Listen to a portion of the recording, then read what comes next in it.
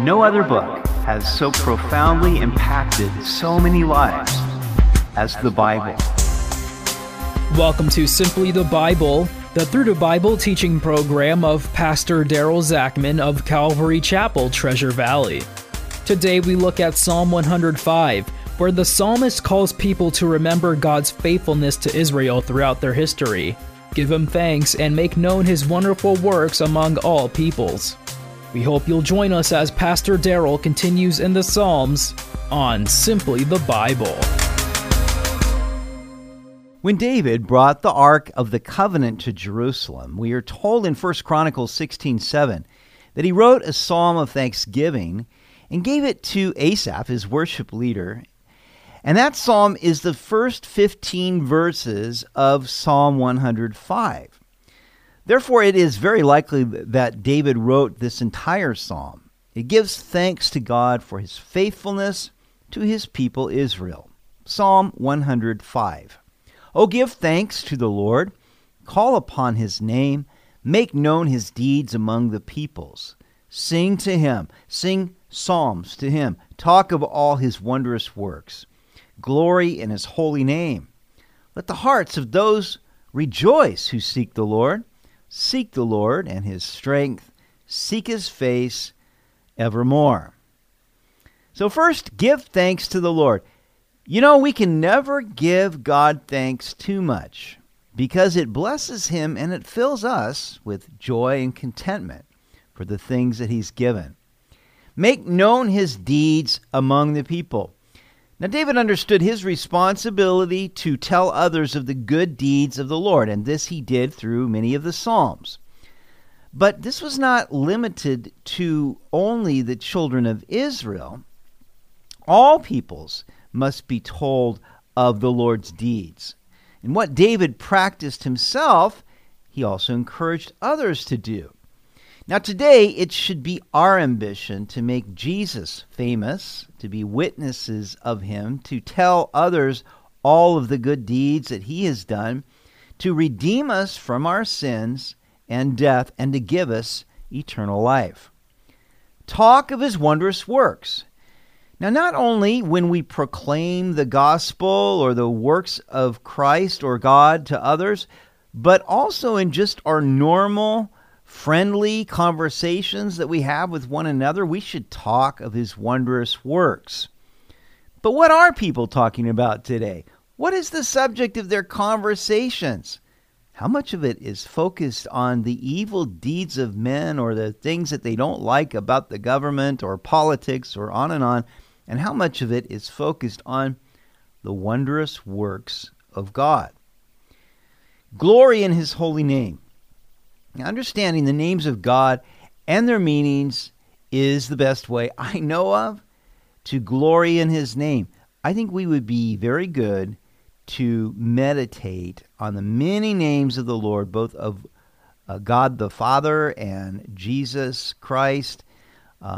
Jehovah Shalom, for example, the Lord is our peace. Jehovah Nisi, the Lord is our banner. Jehovah Jireh, the Lord is our provider. As you meditate on these names of God, it glorifies Him. Seek the Lord, His strength, and His face evermore. Now first, we seek the Lord Himself. The Bible says that if we draw near to Him, then He will draw near to us, and He is a rewarder of those who seek Him. Second, we seek His strength. So if you're weary or weak, then ask Him to strengthen you in your inner person. We are told to be strong in the Lord and in His mighty power. And third, we seek His face evermore. Now, to seek His face means to seek His smiling countenance. So may His face shine upon you. May He lift up His countenance upon you. If His face seems at first hidden from you, then seek Him with all your heart until you find Him. Remember His marvelous works, which He has done, His wonders, and the judgments of His mouth. O seed of Abraham, His servant, you children of Jacob, His chosen ones. Remember His marvelous works. We remember these whenever we read the Word. Let us do this with our children and grandchildren also, so that they will grow up knowing the Bible stories that teach them the blessings that come to those who trust in the Lord. Remember the judgments of his mouth. We should also remember what he has said in his judgments and commandments through his word, both Old and New Testaments. All Scripture is inspired by God and profitable for teaching, rebuke, correction, and training in righteousness, so that we have all that we need. Now God gave this to the seed of Abraham. He revealed his works and his words to Abraham and his descendants. Salvation comes from the Jews, but we who believe in Jesus Christ do inherit the blessings given to Abraham because of his faith, if we share in his faith. First, we receive the gift of righteousness.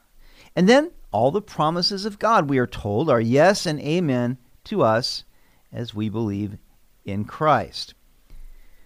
Verse 7, He is the Lord our God. His judgments are in all the earth. He remembers his covenant forever, the word which he commanded for 1,000 generations, the covenant which he made with Abraham, and his oath to Isaac, and confirmed it to Jacob for a statute, to Israel as an everlasting covenant, saying, to you I will give the land of Canaan as the allotment of your inheritance. When they were few in number, indeed very few, and strangers in it. He is the Lord our God. Now David could say that Jehovah or Yahweh was their God because God had chosen Israel from all the nations as his special people. But he also says that his judgments are in all the earth, not just Israel, but the entire world has seen the Lord's judgments. Egypt saw them in the plagues and in the victory God gave to Israel at the Red Sea. The Canaanites saw them when Israel crossed the Jordan River and defeated 31 Canaanite kings to take possession of the promised land. God remembers his covenant forever. He doesn't make a promise he doesn't keep, and he remembers all the promises that he ever makes. He promises to show his mercy to 1,000 generations of those who love him and keep his commandments. But he only judges to the 3rd and 4th generation of those who hate him. Because we can count on his covenant promises, we need not fear. We have been accepted in the beloved Jesus Christ and are the objects of God's everlasting affection. God said, I will give you the land of Canaan. Now this he promised to Abraham, Isaac, and Jacob, that they would receive the land of Canaan as their everlasting possession. Now their descendants went into Egypt for 400 years, but then when God brought them out, he did give them the land. And no nation can successfully take away the Holy Land from Israel because God gave it to them as their everlasting possession. Now, it wasn't because they had so many people that God made these amazing promises, but because God saw that Abraham would have faith in him and command his children after him to keep the way of the Lord. Verse 13, when they went from one nation to another, from one kingdom to another people, he permitted no one to do them wrong. Yes, he rebuked kings for their sakes, saying, do not touch my anointed ones, and do my prophets no harm. So Abraham, Isaac, and Jacob were sojourners in the land of Canaan. They went from one nation to another. They didn't own land. I think Abraham just bought a burial ground, and Jacob bought a plot around Shechem, but that was pretty much it. And so God commanded the people around them not to do them any harm. He didn't let any harm come to them, and he even rebuked kings. When Abraham went to Egypt and Sarah was taken into Pharaoh's harem, God rebuked Pharaoh, said, give Sarah back. The same thing happened to Abimelech, who was the king of the Philistines. So God protected them and said, do not touch my anointed ones. And what a wonderful thing to know that you are under the protection of God. Moreover, he called for a famine in the land. He destroyed all the provision of bread. He sent a man before them, Joseph, who was sold as a slave. They hurt his feet with fetters. He was laid in irons until the time that his word came to pass. The word of the Lord tested him. The king sent and released him. The ruler of the people let him go free. He made him lord of his house and ruler of all his possessions, to bind his princes at his pleasure and teach his elders wisdom. So God called for a famine. Sometimes we wonder, where did this famine come from? Well, in this case, God called for it because he used the famine to get the children of Israel to Egypt.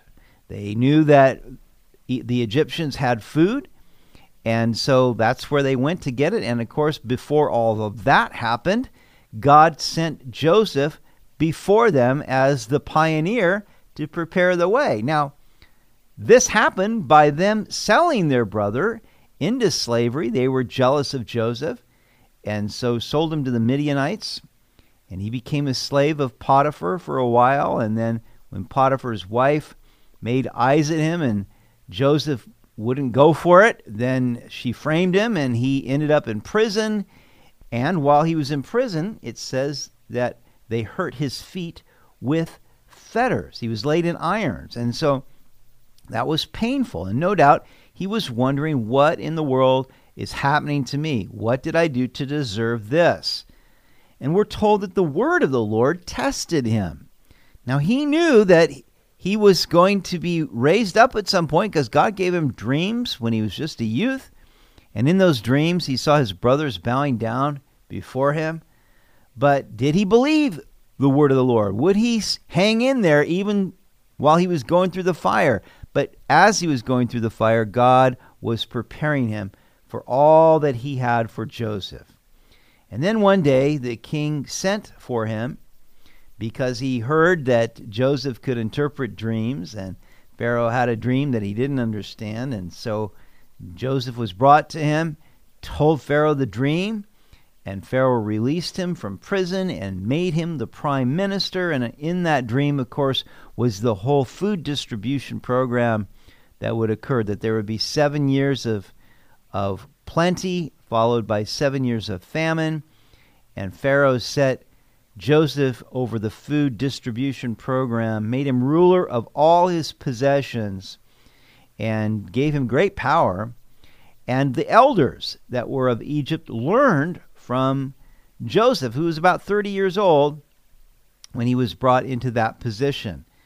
And so God gave him wisdom. All of these things were the manifestations of God's faithfulness to Israel as David goes through it, just showing, God, you've been so good. You are so worthy of our praise and our thanksgiving because of your faithfulness. And we're about halfway through this psalm. We will continue it tomorrow. You've been listening to Simply the Bible, the Through the Bible teaching program of Pastor Daryl Zachman of Calvary Chapel, Treasure Valley. For more information about our church, please visit our website at calvarytv.org. To listen to other episodes, go to 941thevoice.com or check out our podcast on iTunes or Spotify. If you have any questions or comments, please contact us through our website. Tomorrow we'll conclude Psalm 105 as the psalmist continues showing God's faithfulness to Israel. They multiplied in Egypt, and the Lord delivered them and gave them Gentile lands. We hope you'll join us as we continue in the Psalms on Simply the Bible.